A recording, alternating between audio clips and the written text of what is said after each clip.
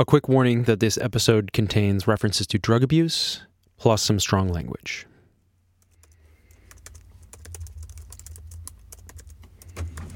Here we go. All right. So I'm opening up Twitter, twitter.com.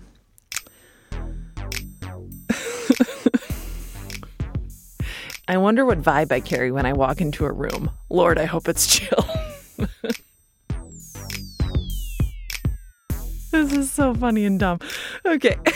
Wow, just learned that Kenny Loggins.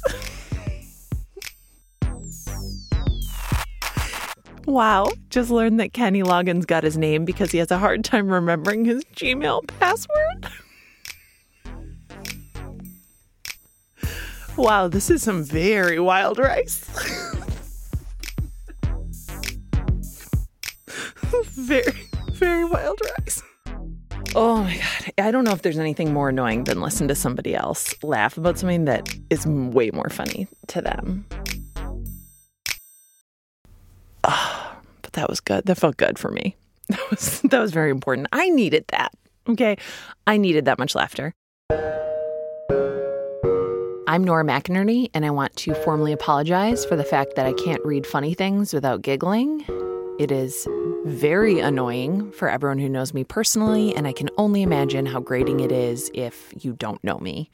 But those tweets I was reading, they are funny, and they were written by this guy. What's up? I'm Harris. I have my cousin Jason's truck for 2 more weeks. I have 1 testicle, whack-a-mole accident, and I'm down to clown. That is Harris Whittles, playing a version of himself named Harris the Animal Control Guy in the NBC show Parks and Recreation, which also starred Amy Poehler and Rob Lowe, which was memorized by basically everybody in my household. At Parks and Rec, Harris started out as a writer and eventually became an executive producer by the time he was 30.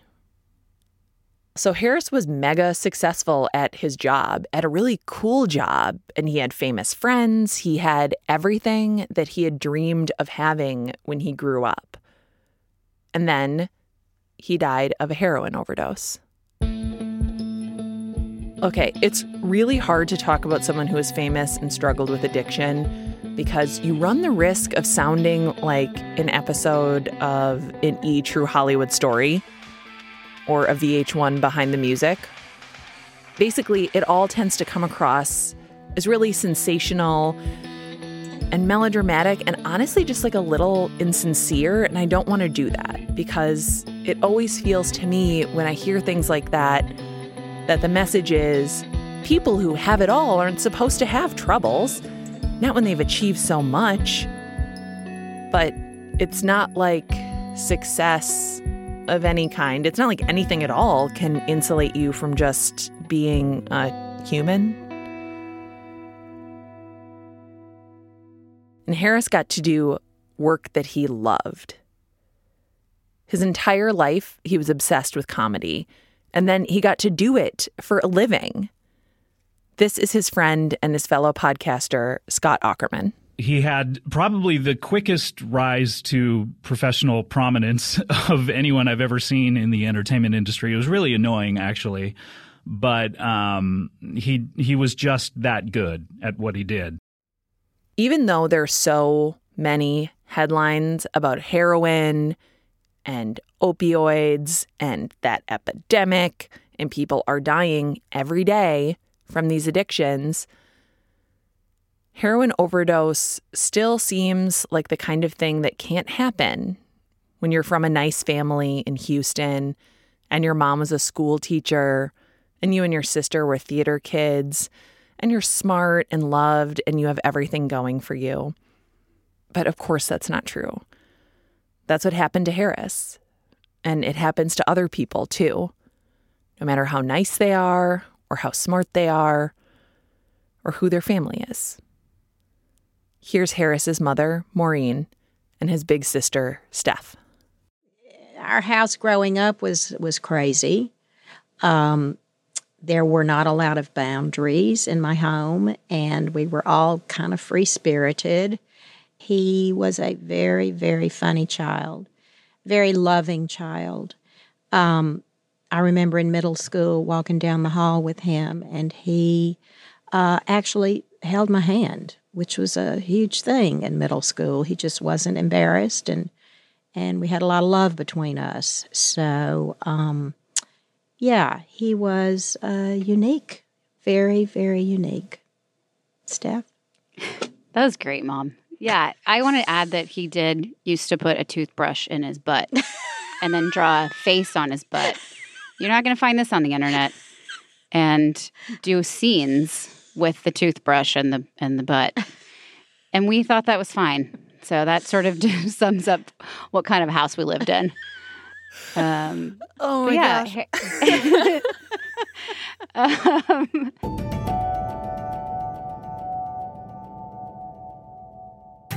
Did you talk about drugs as a family? Good question.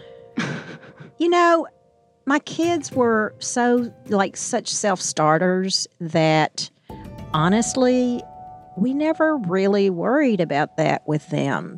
That was something that just didn't come up because they were good kids. And I come to find out maybe not so true.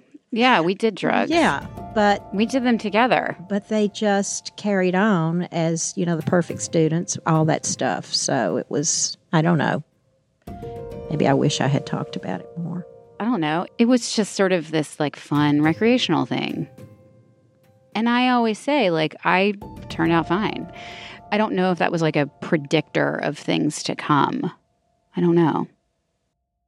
And you just never know who is going to be fine with that stuff and, who isn't. And I don't know, for my family, we have a family history of alcoholism. So likely, you probably shouldn't be a McInerney and get drunk because you're going to love it a little too much. Mm-hmm. Yeah. And see, we don't have any of that in our family. No. I mean, I think the bigger predictor with Harris is that he was an extremist. Yeah. And everything was done to the extreme. Food. Cigarettes, concerts.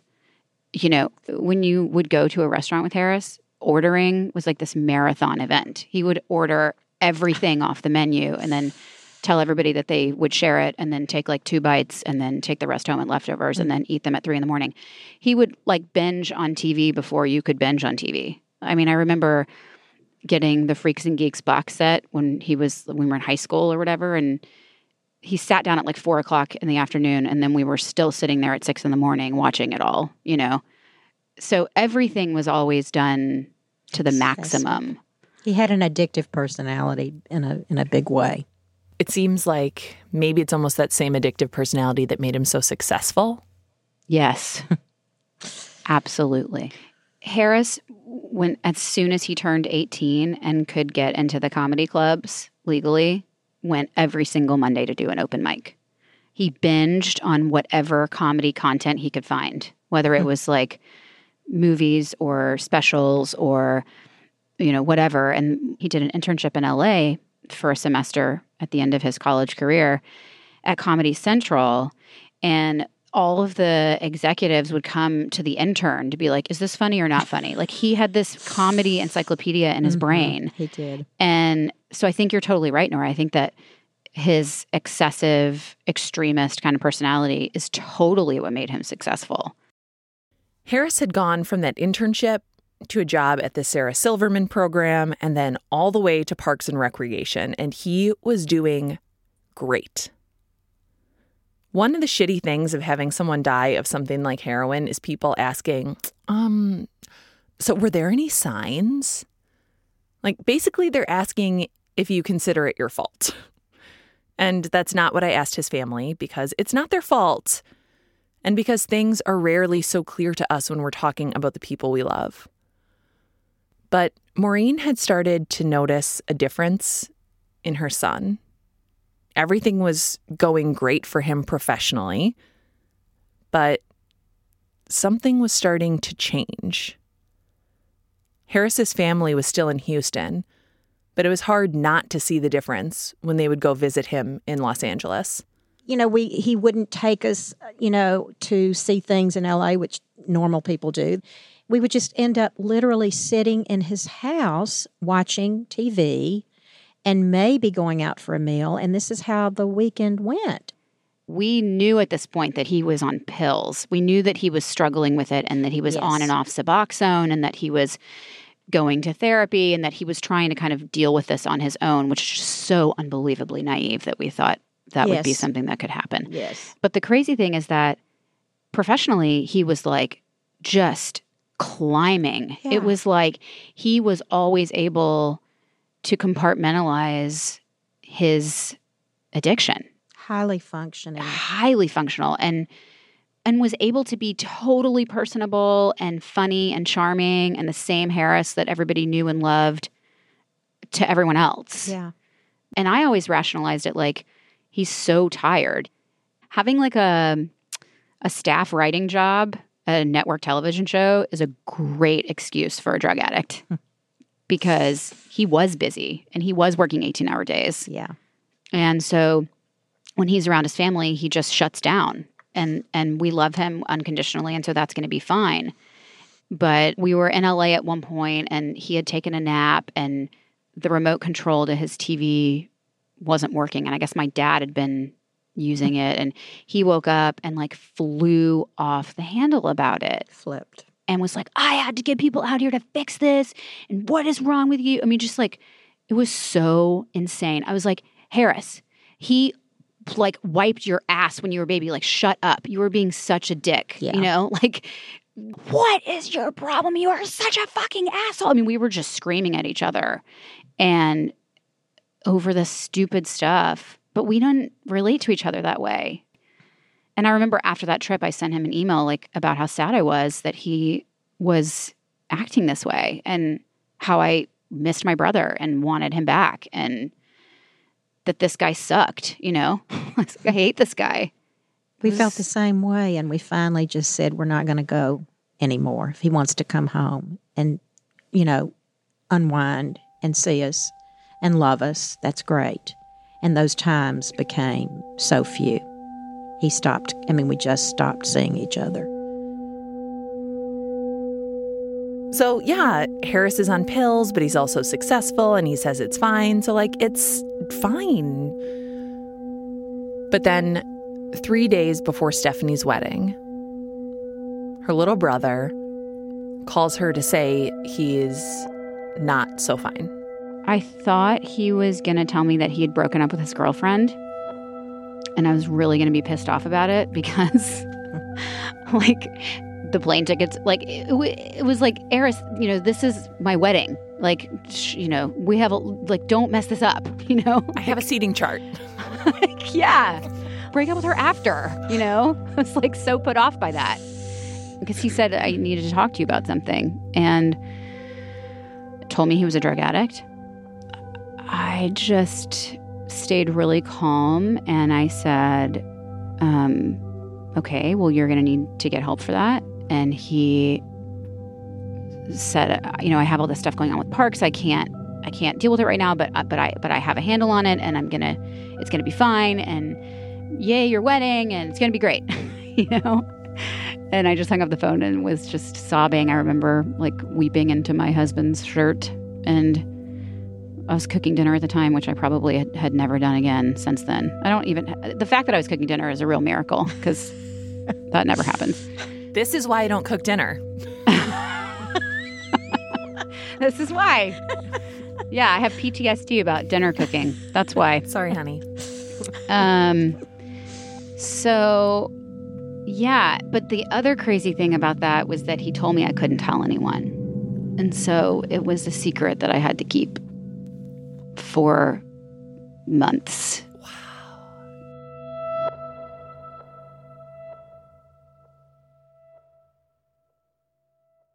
Steph kept Harris's secret, which was hard because their family is really close and because Harris was her best friend and he was suffering and because secrets are hard and because aside from just holding on to that secret, Steph got pregnant and her pregnancy was rough.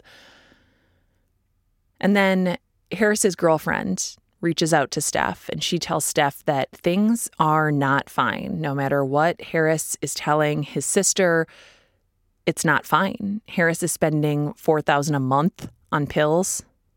Harris's girlfriend tells Stephanie that she's afraid. She's afraid Harris is going to end up dying and that Harris needs help immediately. So that perfect little ball of stress and anxiety where Steph had wrapped up Harris's secret starts to come undone. In 4 months, after promising her brother she'd keep his drug addiction a secret, Steph tells their parents.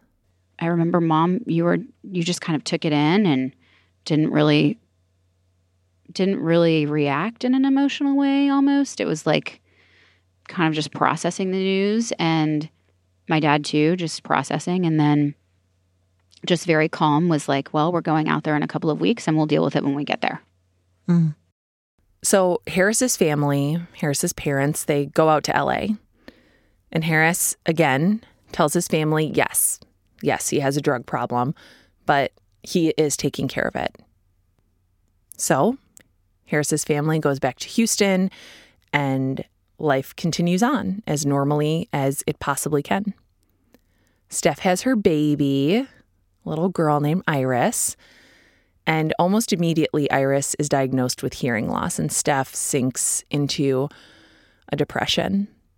But when Harris comes home to Houston to meet his niece, he promises his sister he's going to go back to rehab as soon as he gets back to LA.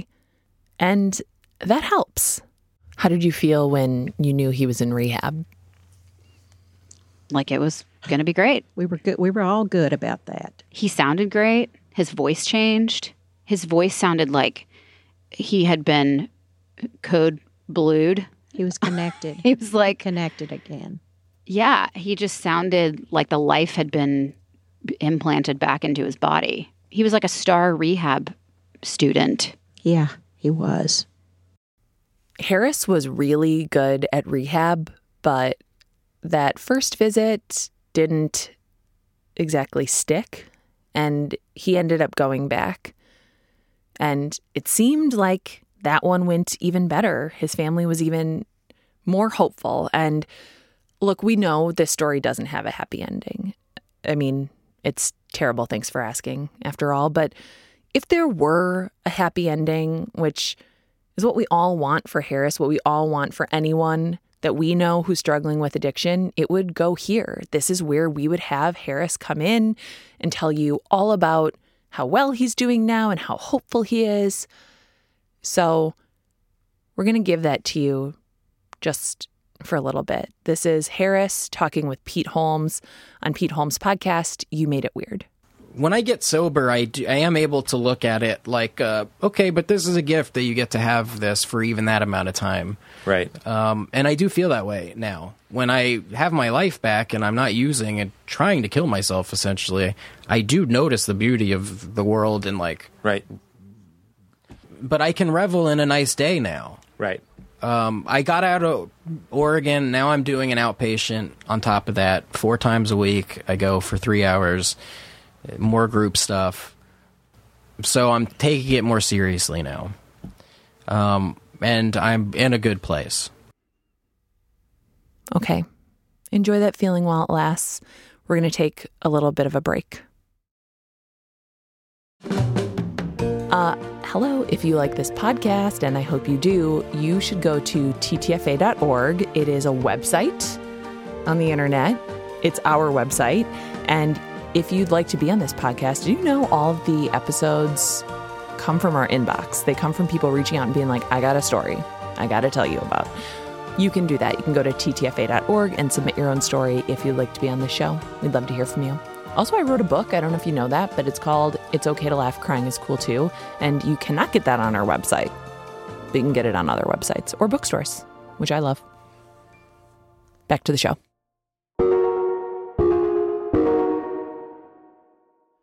That trip to rehab that Harris was just talking to Pete Holmes about, that wasn't for pills. That was for heroin. Harris had upgraded his addiction. That Pete Holmes podcast, he had already relapsed when that came out. Like, I was listening to that thing And I was listening to him tell his like sobriety story, and I was like,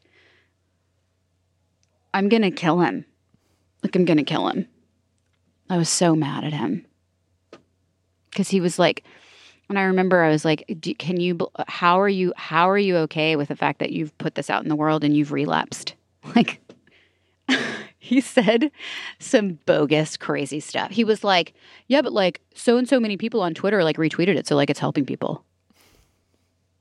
I was like, I fucking hate you.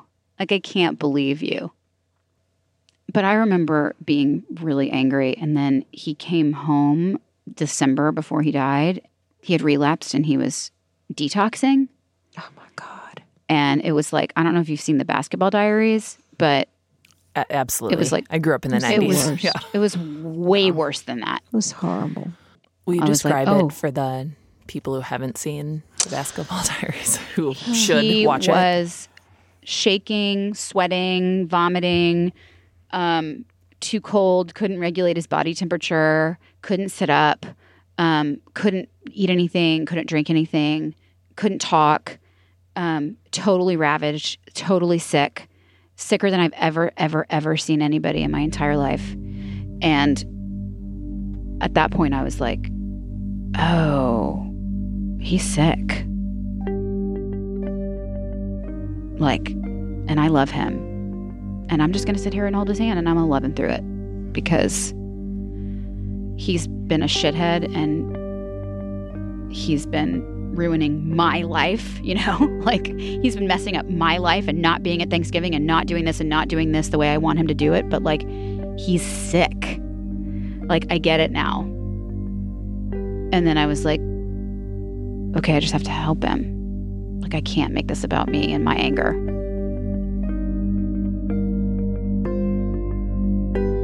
After detoxing in Houston, Harris went back to LA and back to rehab, and then into a sober living facility where he stayed until February. Harris had been in a sober living home and had checked himself out a few days early. He only wanted to stay a month in rehab, and I begged him to stay another month because I knew what his history was. That was on Tuesday night. On Wednesday, the 18th, he supposedly did a great stand-up set at a club, we heard. I sent him an email at midnight about how proud I was of him, and he was getting ready to move to Manhattan to film Master of None. He had gotten a big part in that show as Aziz's best friend, and he was very excited. He wanted to be an actor in the worst way, and he was getting ready to cross that threshold. It was a big deal for Harris. And he wrote me back that night and said, I feel so fortunate, I feel so good, and I love you, and found a great place to live in Manhattan. That email from Harris came in the late hours of February 18th. 2015.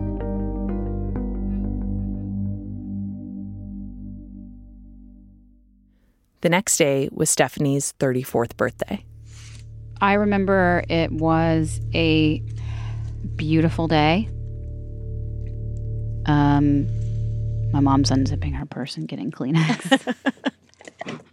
Trying to be silent with that. So it was a beautiful day. Hold on, I'm gonna let her get her Kleenex. Sorry. Okay, go ahead, honey. This is my mom like unwrapping candies in a theater, like doing it for fucking 2 minutes. Okay, sorry. I'm just like, do it fast. Okay. Like the fact that you're unwrapping it slowly, we all hear that. Just rip it off. Okay. So it was a beautiful day on February 19th, and I remember that because I feel like tragedy always strikes on beautiful days. I truly do. I am alarmed by beautiful days. I had plans to go to see 50 Shades of Grey with my girlfriends. And Which I will tell you, I cannot even go see the second one because it brings back such horrible memories for me. I'm sure it's also because it's probably just a terrible movie. We actually loved that movie, okay? Anyway, we had taken Iris to her speech therapy, and she aced her little speech therapy test. And for a baby who was born with hearing loss, that was like a pretty miraculous occasion. And so Mike and I, my husband, we were just glowing. And I remember I was changing her diaper, and I got an LA phone number come up on my phone, and I pressed ignore because I was dealing with a diaper. And then we went to the movie in the afternoon, and I remember getting an LA phone number on my phone, and I texted Harris, and I said, I got a strange number. Are you okay? And it rang again, and I swear to God, I just knew.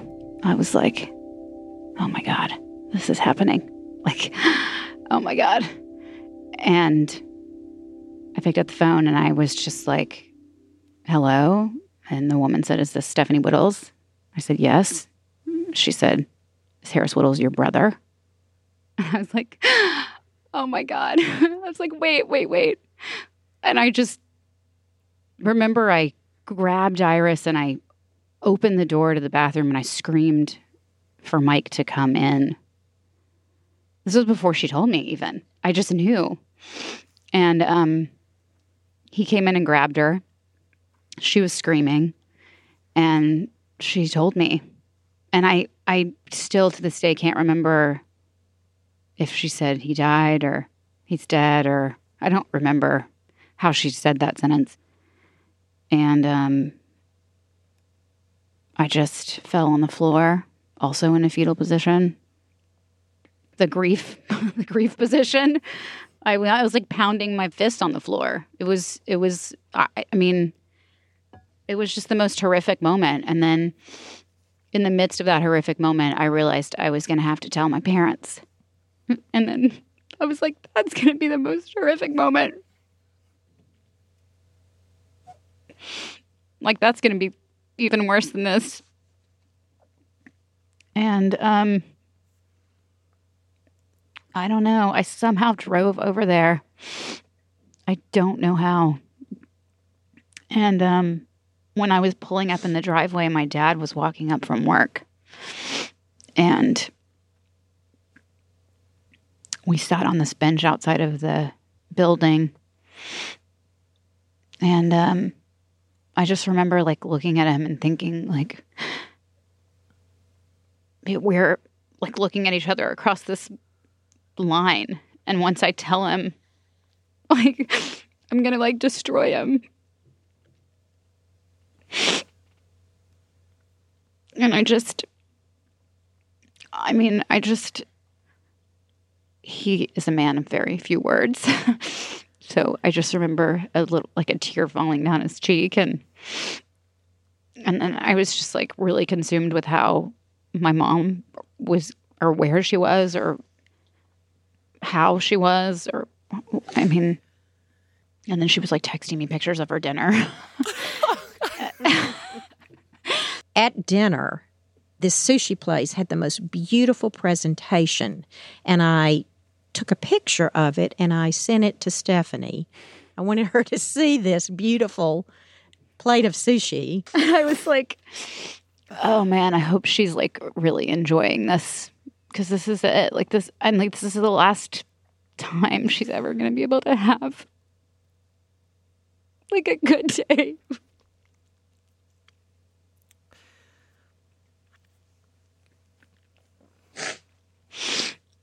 So she texted me back and said, are you going to go home? Are you going to go play cards? You know, what's going on? And on my way home in the car, I get a text from a girlfriend. Who's no longer my girlfriend, I might add, who said, what has he done? What has Harris done? And that was the text. And I thought, my first thought was he was in the hospital. I never, ever thought he was dead, because you don't. You just hope. While all this was happening, something else was unfolding in Los Angeles. It turns out Harris's death wasn't just a family tragedy. It was news on Gossip TV, the kind of TV that Maureen's former friend had seen. TV that told family friends and total strangers about Harris's death before his own mother knew that her only son was dead. Pawnee and Hollywood are in mourning. Well, the comedy world mourns a tragic young loss today. Many in Hollywood's comedy world are mourning the loss of one of their own. Harris Whittles. Harris Whittles, dead at just 30 years old. Possible drug overdose is suspected as police discovered drug paraphernalia in Whittles' home. And so his business manager was calling me and like warning me about the shit show that was about to ensue. And I am not trying to like fuck this up for you any more than it already is, but you have to tell your mom. Like it's going to be out there. And then I remember shortly after she called me and she was like in this pitch that was like really high pitch, and she was like, "What's going on? What's going on? What's going on?" And I said, "Where are you?" And she said, "I'm in the parking garage." And I said, "Stay where you are. Do not move." And I ran down to the elevators, and as I was going down, she was coming up. And I came home, and my girlfriends, held me up because I was scared. And they walked me into my apartment, and my husband looked at me and said, "He did what you always thought he was going to do." I got all the way down there and she wasn't there, and I ran back up, and at that point my dad had told her. So what did you walk into? Them on the floor. And I remember falling on the floor in a fetal position and just screaming, "I don't know how to do this. God, don't make me do this, please."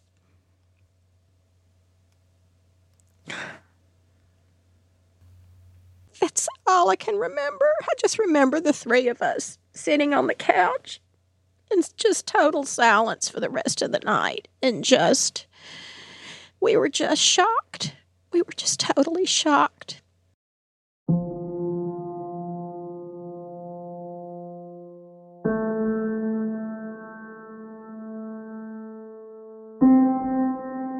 And as the night moved on and into the next day, the news of Harris's death was bouncing around the internet. Everywhere that his family turned, other people were remembering Harris. I mean, there was just like every blog, news piece, pictures of him. I mean, the Westboro Baptist Church was picketing in front of the LA Weekly, I believe, offices. And they were like, "Harris is a fag lover," like picketing with signs of his face. Yeah. And part of it, I mean, I was sort of like, he would love this. This is sort of great.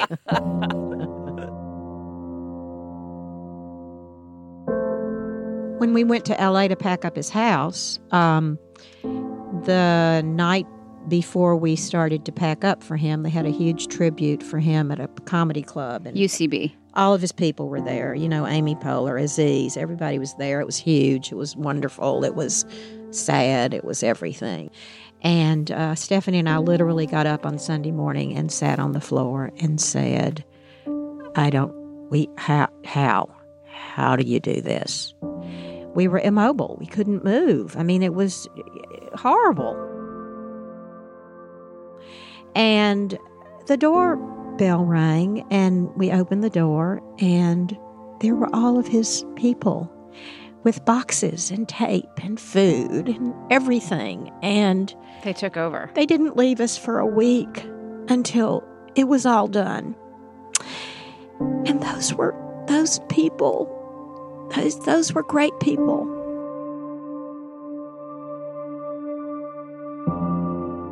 I was like shredding all of these things that I would find because I was worried that people were going to find them and put them online.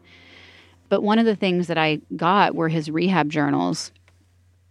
I didn't want you to read them. I didn't want my mom to read them because they were really upsetting. And one of the things that he had said was that he relapsed every time he got out of rehab, the day he got out. Yeah.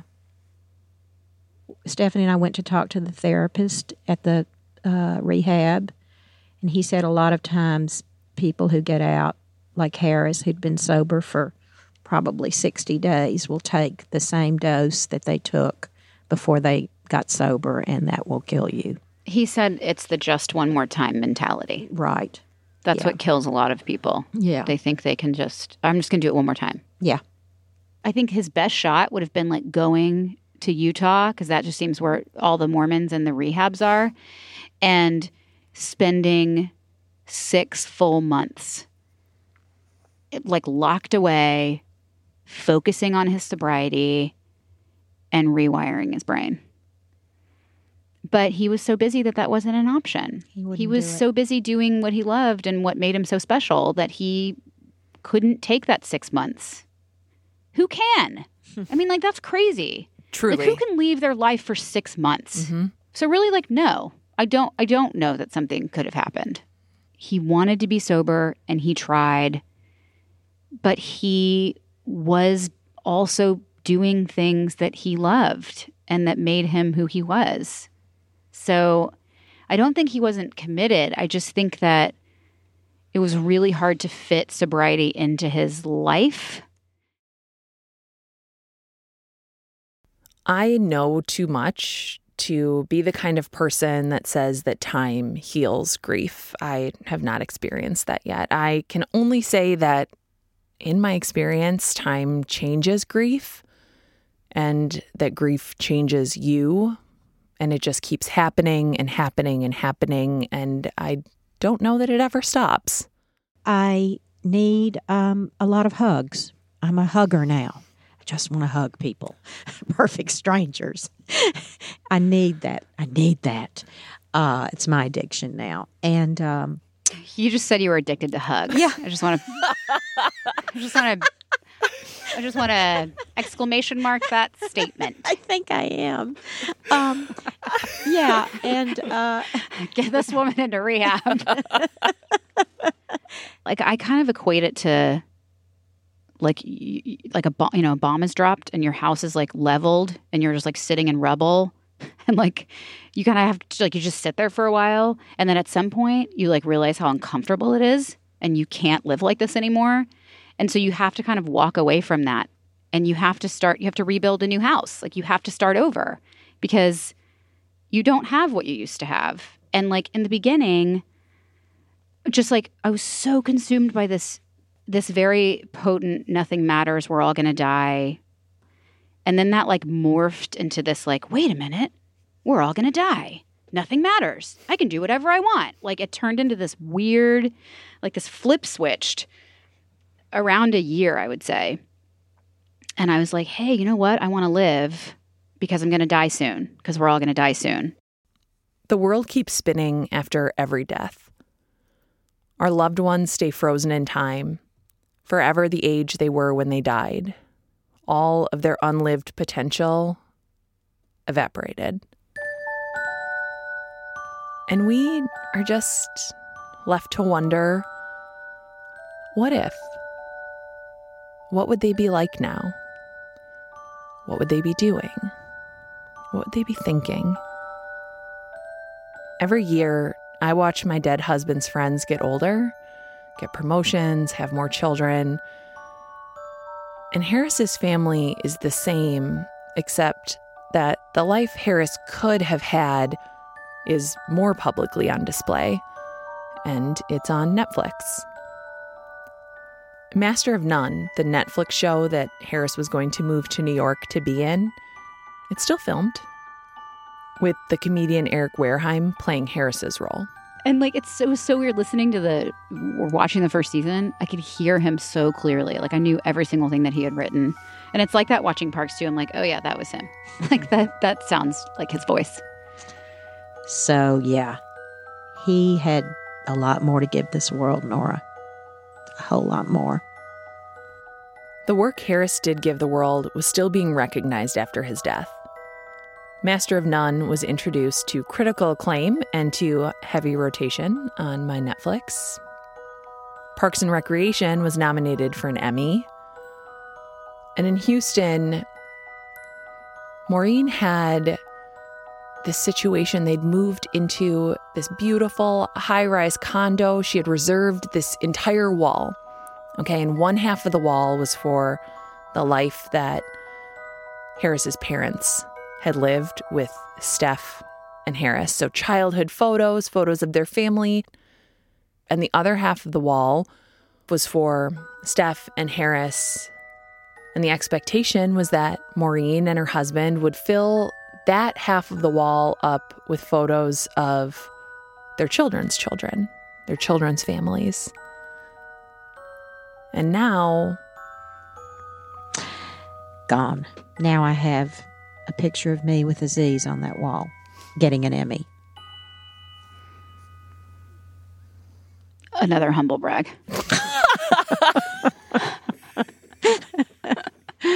Yeah, that all changed. Wah, wah, wah. Yeah. I mean, but it's also like all of these things, they all exist at the same time. Like, and that's so hard too, Stephanie, like your mom saying, like all of this saying, I got to go to the Emmys, like, and you got to go there because Harris couldn't, right? And yes. you get to watch Eric Wareheim and love his character, but also know that that's hard. That was his role. So hard. Yeah, I mean, oh God, like my husband on my birthday, like got me a cake that just says "day" because like it's truly like in Judaism you light a yahrzeit candle and you light it for 24 hours after to honor the person's life in memoriam of them. And so the yahrzeit candle forever, for the rest of my life, will burn out on my birthday. Every time I age a year, the candle will say, "He never can." Like, gosh, it's so terrible. Oh my gosh. So, I mean, I hate my birthday. I never want to celebrate it. I told my husband, like, take it off the calendar. I will forever be 34.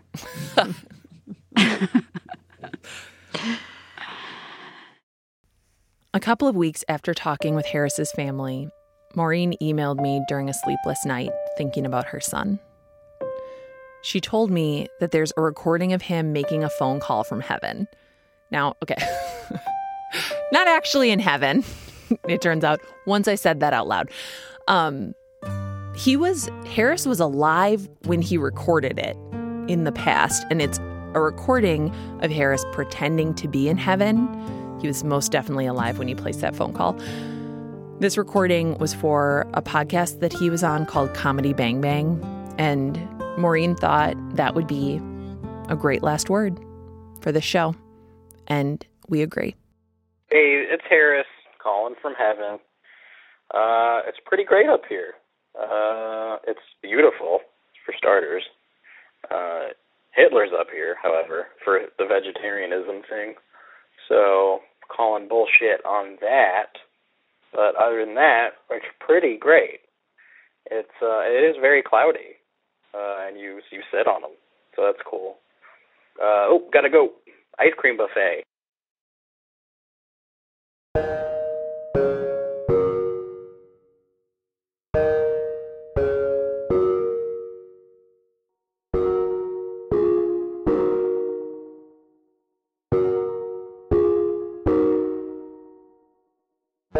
Terrible Thanks for Asking is written by me, Nora McInerney, and produced by Hans Buetow, who is most certainly not a person that I made up to make it look like I have more friends. Our theme music is by Joffrey Wilson. Special thank you to Molly Bloom, Jacob Maldonado Medina, and Jeffrey Bisoy Matisse. By the way, I was pronouncing his last name Bisoy Mattis. Come on. It's much more beautiful than that. It's not Bisoy Mattis. Maureen Whittles is a fantastic mother, and Maureen is actually a part of our Terrible Club. It's a little secret Facebook group of our supporters. Thank you, Maureen. And thank you, Steph. This interview made my face hurt from laughing and crying, and I appreciate you. I'm on the internet as Nora Borealis. This show is on the internet as TTFA Podcast. We are produced by American Public Media. And you know what? Thank you, Harris Whittles, for giving us the word humble brag and for all of those LOLs.